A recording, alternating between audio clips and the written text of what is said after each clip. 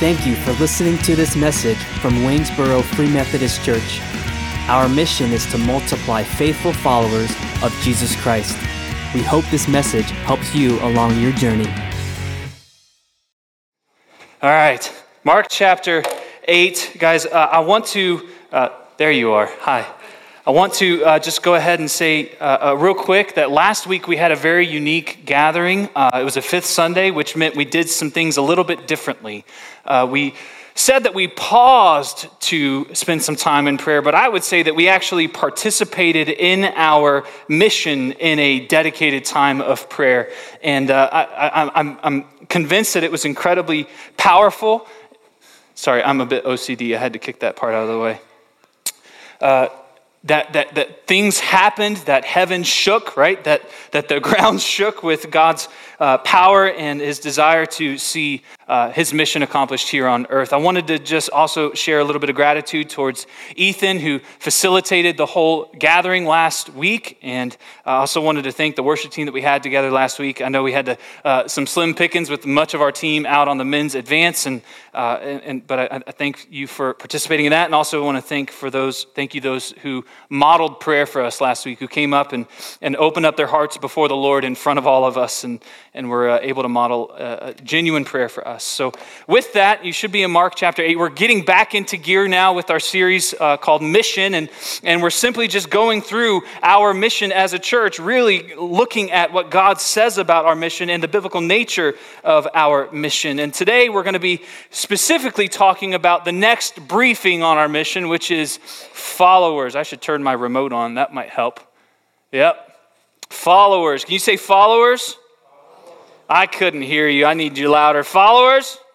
There it is. That's what we are, right? So we should be in Mark chapter 8. Now, before we get there, guys, we've got a lot of work to do on this word alone. And the reason why is because not only is this a very deep concept, not only is there a lot of truth to be exploring in this, but there's also a lot of baggage that we're going to carry with us as we head into this conversation. And it's going to be a little rough. Right? We've got a lot of baggage from our society, from our culture around us that we're carrying into this conversation, and it's going to be tough.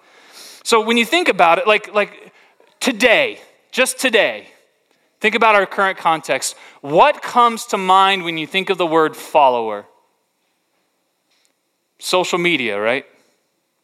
Social media is actually the reason why the word follower in the last 20 years has seen this massive uptick of usage in literature and whatnot. It's been insane to see how crazy the word follower has started to be reused. And it's used on all these social media platforms. TikTok, it's used on Instagram, it's used on Facebook, it's used on YouTube. And for those of you who don't know what social media is, let me catch you up. It's the worst.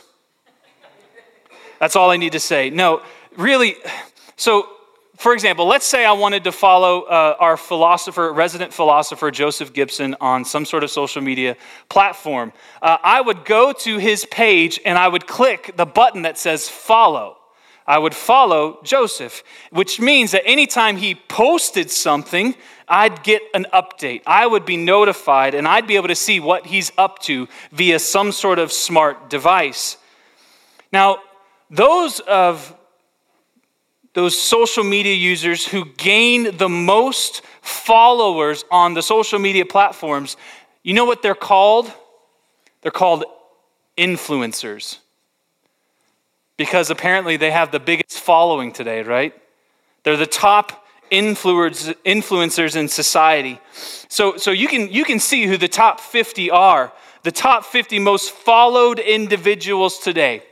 Categorically, they fit into only 5 categories of people: athletes, musicians, actors, politicians, and gamers. The 5 categories of people that are most followed today. So, for example, the top athlete that's most followed across all the pages, all the social media platforms, is Cristiano Ronaldo. You guys know who that is? The premier soccer player, right? So if you were to, he is the most followed individual today, apparently, right? And to follow him, if you were to go to one of his pages, you would get updates on his life. So you would get the following, you would see that he won a Guinness World Record for the most goals scored. You would also see a picture of his shredded six-pack abs, which would only make you feel terrible about yourself. You'd see this inspirational video that follows it about following your dreams. And then you'd see him standing next to his new Bentley, which is not a dog, it's a car. So in short, to follow this Ronaldo guy means that you're putting before yourself an image of worldly success and accomplishment, popularity, and material wealth. Guys, talk about a heavy burden to follow. Talk about a heavy burden to carry if that's who you're trying to follow after. I mean, how are you ever going to get there? How am I ever going to get shredded six-pack abs? I tried. I was in the best shape all through high school, and I never saw a single ab poke out. I mean, is this what it means? Like, if this context of following, if we carry this into following Jesus, then we're going to be concerned about popularity and success, right? We're going to be concerned about things. Is that what it means to be a follower of Jesus? That we click this spiritual button, right? And then we start just getting a few updates on his life. Oh, that's nice. We get an inspirational quote every now and then for the day. I can do all things. All right. Oh, I've got great plans for you. All right. Those are my inspirational quotes of the day. Now let's put them aside. I'm going to go on my way. Is that what it means to follow? Does being a follower means that we're fans because he's so popular? Did we pick the word follower just simply because it's got some sweet alliteration and it follows the word faithful? Faithful followers? Is that all the reason why we picked it? It just rolls off the lips, doesn't it? Guys, there's a whole lot of meaning, and what we need to do is say, all right, how the world understands following right now, we need to cast that aside. We need the Lord to empty out our minds so that when we press into God's word and we see what Jesus says about following, we're not carrying extra baggage that only exhausts us whenever we start digging. All right, so let's ask the Lord that he would do that, and let's press in, because today we're going to be answering a big question, and it's two parts. What is a follower of Jesus, and how do we multiply them? What is a follower of Jesus, and how on earth do we make a bunch of them? Repeat the addition of them. Sorry, math lesson is over again. So we're in Mark chapter 8, and let me get some context for you real quick, and then we'll get into our main verse in verse 34. So right before this, Jesus is doing miracles and having conversations about being the Messiah. So first we see in miracles, we see Jesus feed another group of 4,000 men, plus women and children. And we also see Jesus heal this blind man. Crazy. And then Jesus comes to his disciples on a side conversation and says, hey, who do people say I am? And they have that conversation. But Peter declares, you are the Messiah, the Son of God. And Jesus charges them with some things. And then Jesus starts having a conversation with his disciples and telling them what? I'm going to die. He tells his disciples that I'm going to be betrayed, I'm going to be arrested and rejected, I'm going to be crucified and buried, and I'm going to rise. And you guys know the story. Peter goes up and he takes Jesus aside and says, Jesus, that's not the way to go, man. No, I've got a better idea for you. And what does Jesus say to Peter? He says, Satan, get behind me. I don't know about you, but I don't really feel like being called like Satan by Jesus. That sounds terrible. But he said to Peter, he said, hey, you're concerning yourself with human matters, not what matters to God.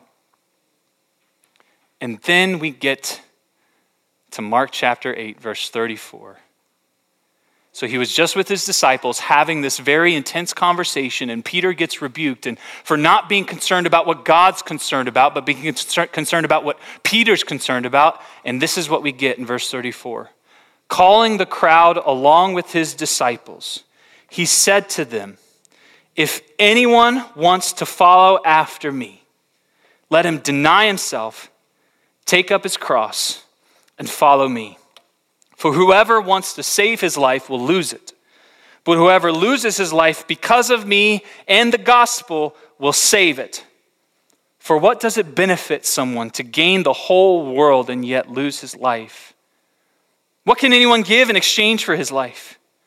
For whoever is ashamed of me and my words in this adulterous and sinful generation, the Son of Man will also be ashamed of him when he comes in the glory of his Father with the holy angels. This is the word of the Lord. So guys, already we know the tone of the morning isn't going to be all rainbows and unicorns fuzzy on the inside, is it? Already we know this is going to be something that's very difficult. There's some hardship here. We know on the outset of this, just reading through this isn't going to be very popular. It ain't going to be easy. And I got to be honest, good thing I don't care about those things. We're about to get a massive download of clarity on how Jesus invites us to relate to him. So first, let's just take a quick note. Who is this invitation limited to? Think about it. You don't have to answer, but think about it. Who is it limited to? Is it limited to the rich? Does he say, oh, hey, if the rich want to come follow me? Is it the cleanest, like they're showered and their feet don't stink? No, is it the most morally good, the religious elite? Hey, if they want to follow me, this is what you have to do. Most accomplished or skilled? Someone who owns a Bentley? No, who did he say? What did he say? Give me the word. What did he say? Anyone. If anyone or whosoever wants to follow after me. The invitation's on the table, and there's no limitation. So do you see Jesus concern himself with gathering in followers of the highest stature and influence? Do you see him only inviting the people of power and wealth, maybe to make sure he can get that private jet to get him where he needs to go? Does he invite in the best examples of moral goodness of the day? No. The invitation was issued to anyone who would come. And guys, we see Jesus issue this invitation to all sorts of people, all kinds of people. We see it first issued to the uneducated poor fishermen. Not that fishermen are uneducated, but these gentlemen were. We see him issue the invitation to a Jewish terrorist who was bent on inciting Jewish rebellion against the Roman Empire. We see him invite a Jewish tax collector named Levi or Matthew. And Matthew had been ostracized by his whole society, as his whole country, because he was a traitor, because he was collecting taxes for the Roman Empire. Not only that, but we also see Jesus go to Matthew's home after he invites him to follow him. And in Mark 2, we see that he's in this house. We see that Jesus is in the house with Matthew, the tax collector, and there are other tax collectors and other sinners there. And the religious elite mock Jesus and criticize him for that. Guys, it's not controversial today, but it was back in the day. Jesus even had women following him. And back then, women, their testimony wasn't even considered valuable. And yet, this is who Jesus is inviting in. This is who Jesus is welcoming in. This is who's the invitation is issued to anyone, not the deserving, but it seems to be the undeserving. Anyone meant anyone. Which means this invitation to follow Jesus isn't restricted to a certain people. It's not restricted to a certain country or nation. So no matter your race, no matter your sex, no matter your economic status, no matter your nationality, no matter your ethnicity, no matter your language, no matter your record, no matter your past, no matter where you are presently, anyone can come and accept the invitation from Jesus. Anyone can come and do what? Anyone who wants to follow after me. Guys, so at its most basic, this invitation that Jesus is describing, at its most basic, it's an invitation of discipleship. We talked about this several weeks, actually months ago. I think it was back in May. It's been that long. Where to follow meant to be a disciple of. So follower and disciple are very much interchangeable in the New Testament. So to come and after, to follow Jesus, really is an invitation to come and be his disciple. It means that our allegiance is to him. He is our model. We imitate him. We go where he goes. We do what he does. We say what he says. We love what he loves. Following Jesus. You see, the reality is, brothers and sisters, we're all following something. Always. All of us are always following something. Whether it's the Sunday afternoon golf tournament that then gets you all riled up to go play golf later next week, or the NFL tournament, or whatever, I don't even, playoffs, I guess. You can tell how little I pay attention to sports these days. Whether it's a certain author or a certain TV show, you're following something. A pattern or a way of life, maybe an area of brokenness, some addiction. Something is always before us, and we seem to be following that.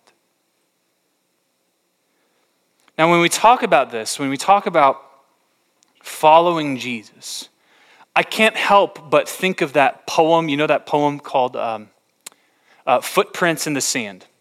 Remember that? It's a beautiful poem. I'm not trying to mock it in any way, right? So basically the poem goes like there's life is like walking along the beach with Jesus, you're with Jesus, and you can see two sets of footprints in the sand. And the poet looks back, and at one point he sees that there were only one set of footprints in the sand, and he goes to his Savior Jesus and says, "Why'd you leave me?" And Jesus' response was, "Oh no, I didn't leave you. I'll never leave you. That's when I carried you," right? Beautiful poem. I love it. But I feel like it's not as exactly realistic to the Christian life as it should be. Like, so for example, there should be a section where we go and question, where we see one just trail off way outside, and then it comes back later on. It's like, what was that? Oh, that's when you wandered off, and then you came back. Or there should be a part where you look back and you see just this one set of footprints and this massive trough right next to it. And you ask Jesus, what is that? That's when I had to drag you. That'd be more appropriate, right? At least that's how I feel my life is with Jesus. But you know, one of the things I think about that poem is, what if there's times where you see Jesus' footprints are clearly his, and then you see the other one wandering behind and just start placing their footprint in Jesus's, so that you don't see two footprints, but one. Kind of like, you know how a kid walks behind his dad on the beach and you see his big footprint and he just jumps to the next one, and then he sees his dad's footprint there and he jumps to the next one and says, I'm going to follow my dad. That's what I think of when I say follow Jesus. We're seeing where Jesus goes and we say, oh, okay, yeah, I'm going to go there. Yep, this is the next step. That's what I think of.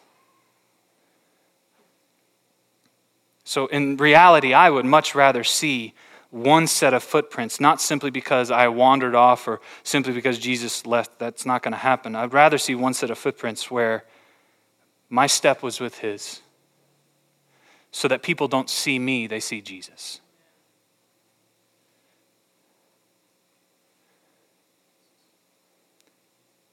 Guys, it's why... So in reality, I'm saying this because we're all following after something, and either it's Jesus or it's the course of this world, and that's what Ephesians 2 says that we've been saved from. We've been saved out of. We've been saved out of following the course of this world. Following Jesus is described as the way, right? Your word is a lamp unto my feet and a light unto my path. The path is the way of Jesus, right? And we see even the New Testament church, they're not at first called Christians. What are they first called? They're called the way.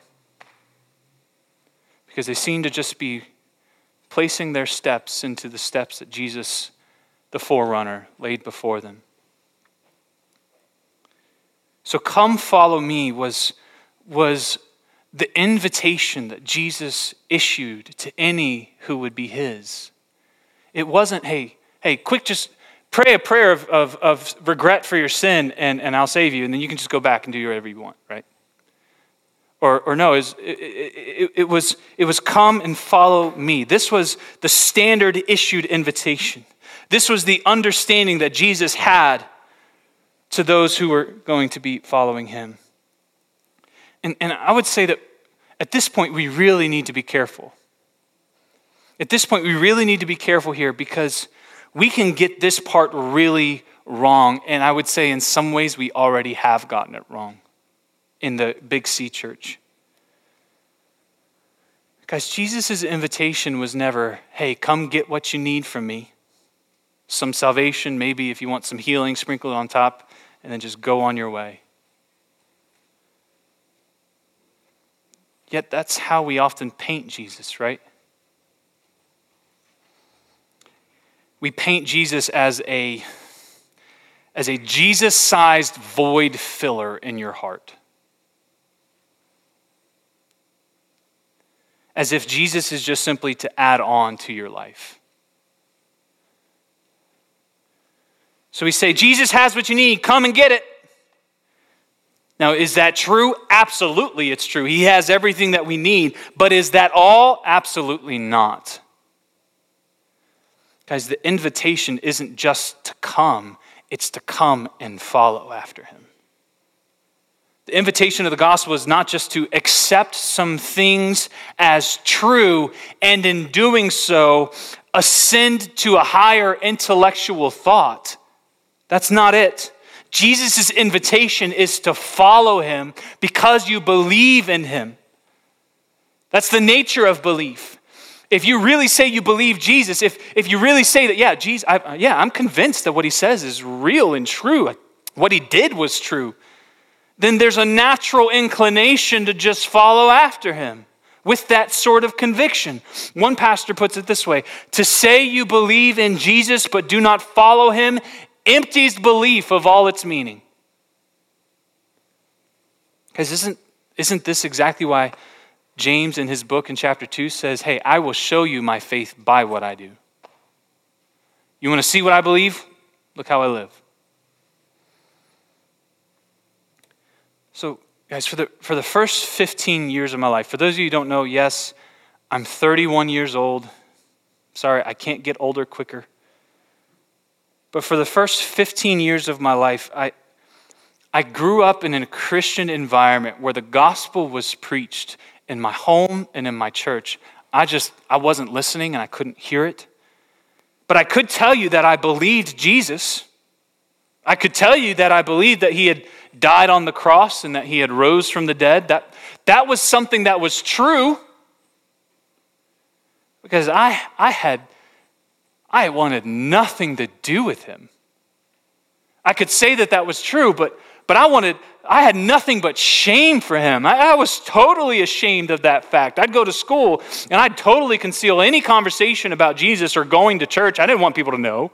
Goodness, my youth pastor showed up for a football game once. I totally tried to get away from him, but he kept chasing after me. I was so frustrated. He wanted to say hi and good game, and I wanted to not be associated with him.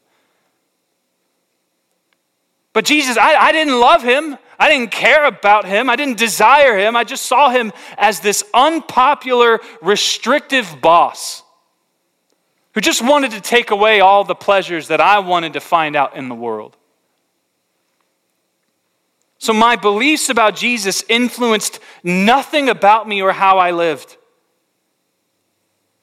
until the day God captured my heart with the word about Jesus and his beauty. That Jesus came to offer life to the full, and following him was the path of life. So my concerns with worldliness, my desires and my dreams involved in worldliness, the pleasures that came with worldliness, all of a sudden just weren't my priority anymore.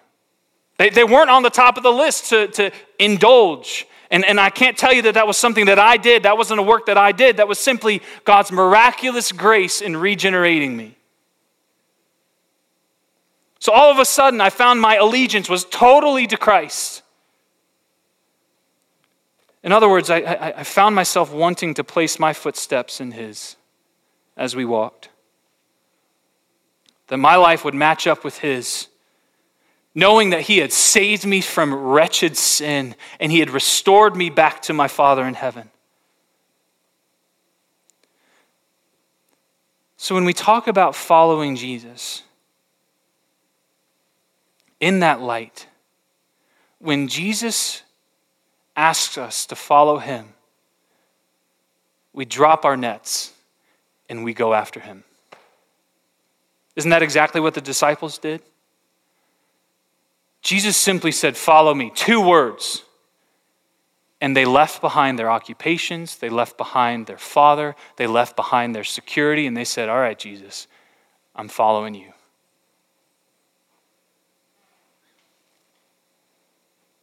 So when Jesus asks us to follow him, if he's asking us to leave our jobs, if he's asking us to part ways with people, we follow him. Or when Jesus tells us to follow his example of washing the dirt-filled, crusty, icky, nasty feet of those around us, we're going to follow his example and we're going to wash the feet of those who have really messed up feet.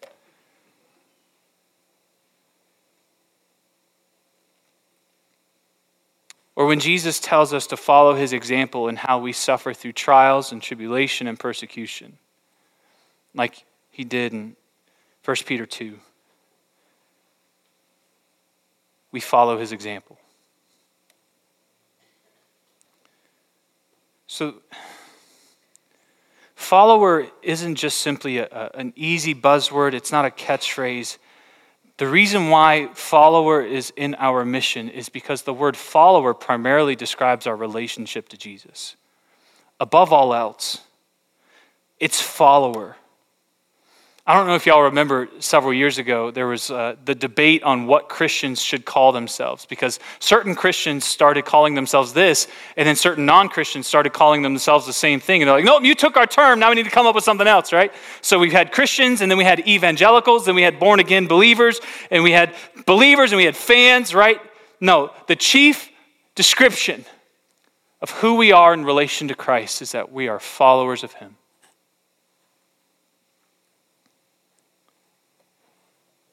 And what Jesus does in verse 34 here is he issues out some requirements. Hey, if you want to be a follower, if you want to come after me,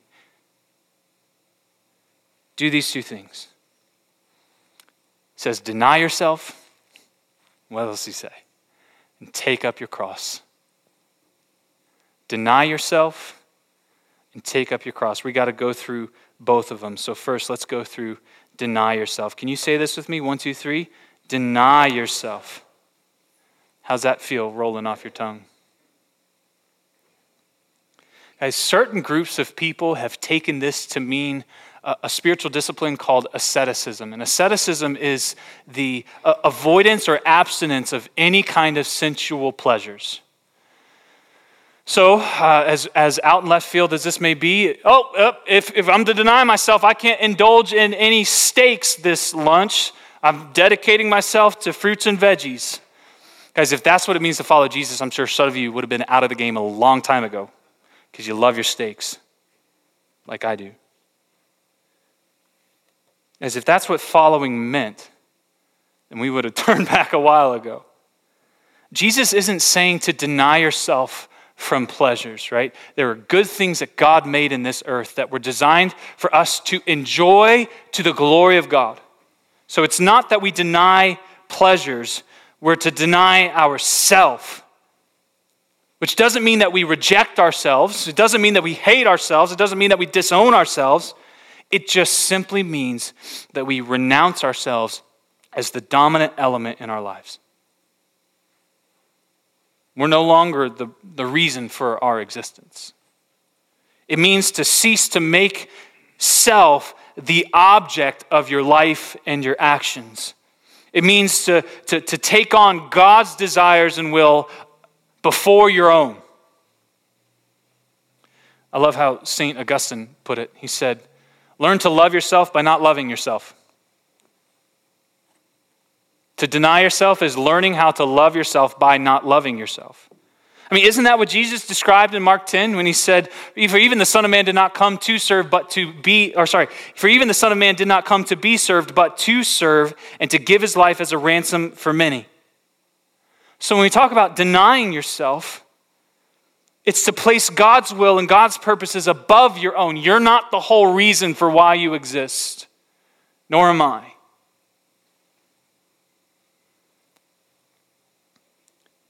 Deny yourself.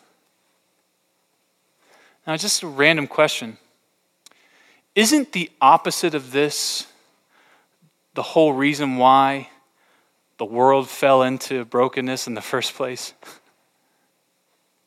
Think about it. Back in Genesis, when Adam and Eve were given a choice to trust God above their own thoughts, to have confidence in the word of the Lord above their own thinking, and believe his word above their own, instead, they switched the order. Instead of denying themselves, they promoted themselves and they sought their own self-interest. In doing so, they shoved the whole world into disorder and into brokenness, and we lost goodness. Guys, I'm sure you've probably seen this in your own life. When you love yourself above others, you've probably seen it. It just leads to destruction, doesn't it? Those relationships get destroyed pretty quick. Why? Because they become a means to your end. But when we deny ourselves and we receive God's priorities as our own, and we count the interests of others as more important than our own, as Philippians 2 tells us to do, when we don't seek to save our life, but we lose it because of Jesus and because of the gospel, crazy enough, that's where we find life. That's where we find it. So when we say to deny yourself, we're not saying, hey, your life is going to be miserable, you're going to be resigned over to just misery all the rest of your days. No, actually, this is where you'll find life. This is where you'll find joy and contentment and peace. So to follow Jesus first, you have to deny yourself. And then we get to the second thing that Jesus says. And he says what? Take up your cross. Can we say this together? 1, 2, 3. Take up your cross. Take up your cross. Does that mean we start wearing necklaces with a little cross on them? Maybe we get a little cross tattoo over our hearts. I'm not endorsing tattoos, by the way. We can talk about that later. I mean, isn't that odd anyway, though? I mean, think about it. The cross was a Roman device designed for extreme torture and execution. Got my cross on me. Do we see people going around wearing electric chairs or guillotines around their necks? No. Obviously, we recognize that there's a bit deeper of symbolism behind the cross, but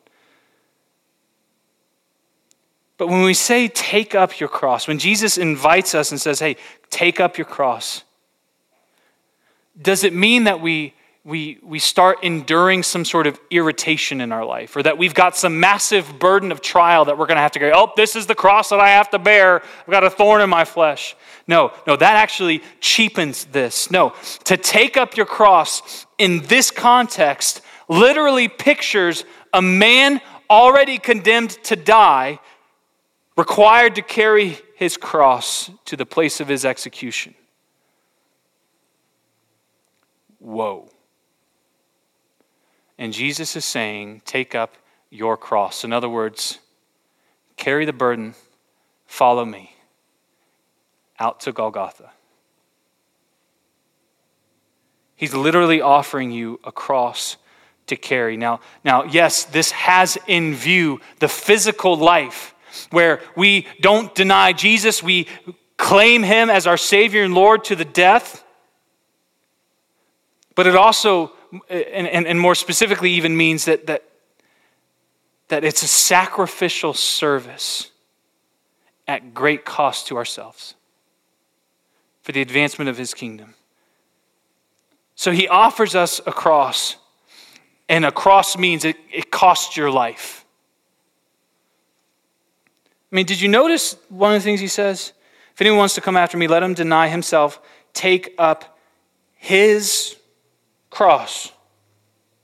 He's not talking about himself in the third person like some people do. He's talking about the cross that belongs to you. You've got your own personalized cross at the foot of Jesus' cross. Come pick up yours today. It's got your name on it. In other words, nobody else can carry the cross for you. I can't be your salvation. Nor can your parents. He's saying you are responsible. You must come to me and you must carry the cross that has your name on it. It belongs to you if you're going to follow me. I mean, Jesus himself says, anyone, whoever does not bear his own cross and come after me cannot be my disciple.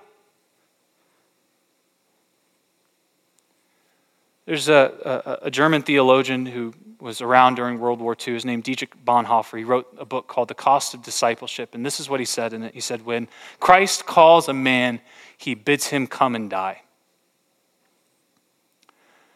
I told you this wasn't going to be warm and fuzzy. When Christ calls a man to himself, he bids him to come and die, to deny himself and take up his cross and follow me. Guys, I just got to be frank with you, although my name's Scott.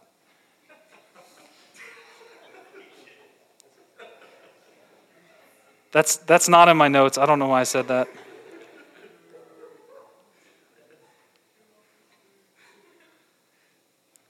Does it seem like Jesus cares a whole lot about being popular in what he's saying here? Does it seem like he cares about gaining the biggest following that he can? I mean, guys, he said some really controversial things, some very difficult things. When a rich young ruler came up to Jesus and they had some conversation and the invitation to follow him was on the table, Jesus said, hey, no, you have to sell everything you have, give the proceeds to the poor, put your treasure in heaven, and then you can come follow me. Did that rich young ruler do that? No, he left totally discouraged because he had a lot of material wealth. There were others who came saying they wanted to follow Jesus. And the first response Jesus had to one of them said, hey, those animals out there, they've got some homes, but I don't have a place to lay my head. I'm not promising you that. I don't promise you a home. To another, he said, hey, let the dead bury your dead. He also said to another, hey, you can't look back if you're going to follow me. You think they all ran after Jesus with delight after that? No, they didn't. In the book of John, Jesus tells people that they have to eat of his flesh and drink of his blood. And the people's response to that was, oh, this is a hard saying. Who can follow it? And actually, there were massive crowds of people who stopped following Jesus that day. Now, just to be clear, he's not promoting cannibalism there. There's a whole lot of text we'll have to study one day, Lord willing. Guys, Scripture, Jesus himself even says that he came to divide. He is a point of division in families.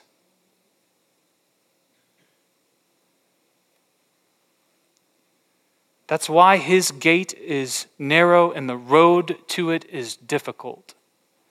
Because you're carrying your cross as you walk it.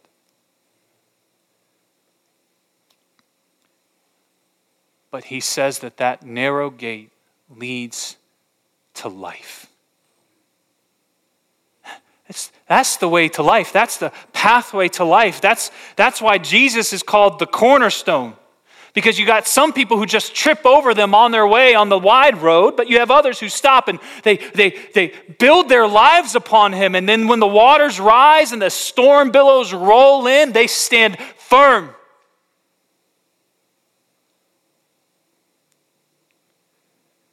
So when we talk about multiplying followers, we're talking about this.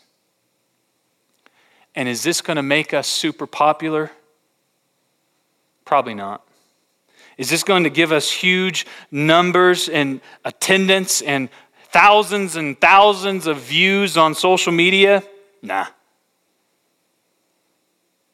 But will we be helping people who seek it find life in Jesus? You bet we will. Will the world see in us and among us a real kind of love that is motivated out of a self-denying, cross-bearing heart? God willing.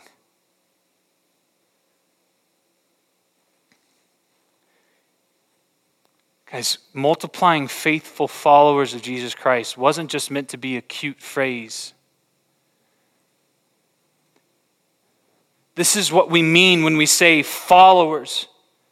And if I have to put it up as clear as I can, this is literally what we're after. We're after self-denying cross bearers.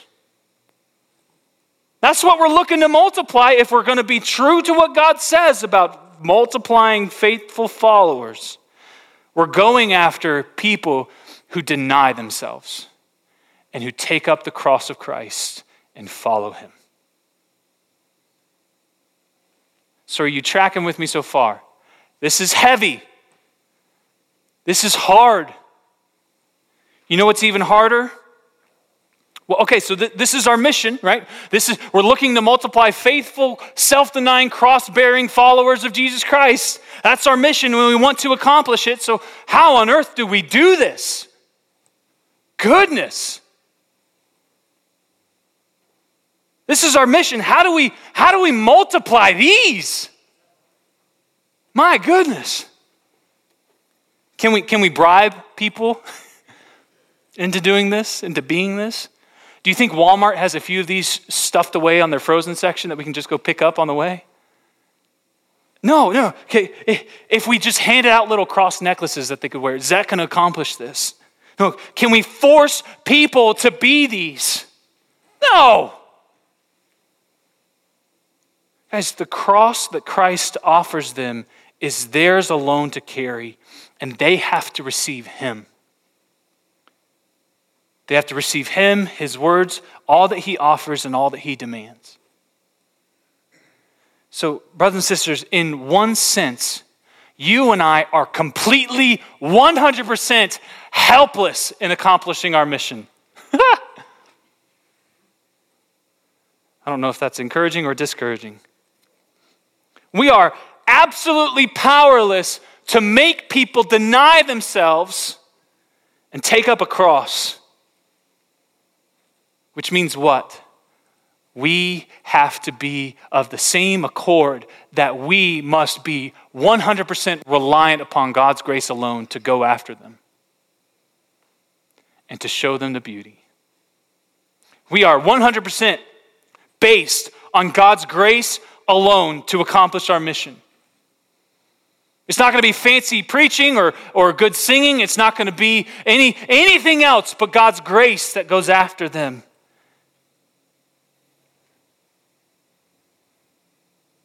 So that's in one sense. How do we accomplish this? Well, we're totally dependent upon God's grace. In another sense, how do we accomplish this? We show them how amazing life is when we live like this. Give them a little taste.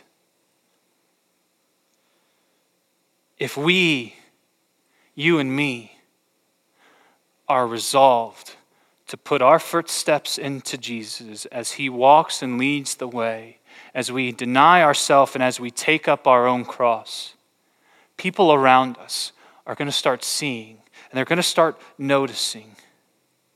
And as we do that, we're going to find life. We're going to find joy. We're going to find the Spirit of God overflowing in us. Guys, he said that if we follow him, we won't walk in darkness, but we will have the light of life. If we follow him, we have a shepherd whose voice calls to us, and we follow him, and he cares for us. If we follow Jesus, he brings us into an eternal purpose that we can never find out in the world, that gives our life the utmost meaning and significance. And if you and I live in this world, but not of this world, if we reject the current cultural mandate that to deny yourself is hypocrisy and to embrace all that you are is the best thing for you, if we deny that crap and we receive the truth that to deny ourselves and pick up our crosses is the way of following Jesus, there and then will our words and our lives be more persuasive to people around us and show them just how beautiful, self-denying, cross-bearing following of Jesus really is. So if anything, our priority and our mission isn't external. Our priority and our mission is, how am I following Jesus? How can I deny myself and take up my cross? And who might join me on the way? There, and only there, will we multiply faithful followers of Jesus Christ. We hope this message helps you multiply faithful followers of Jesus Christ. For more information about our church, please visit waynesborofm.com.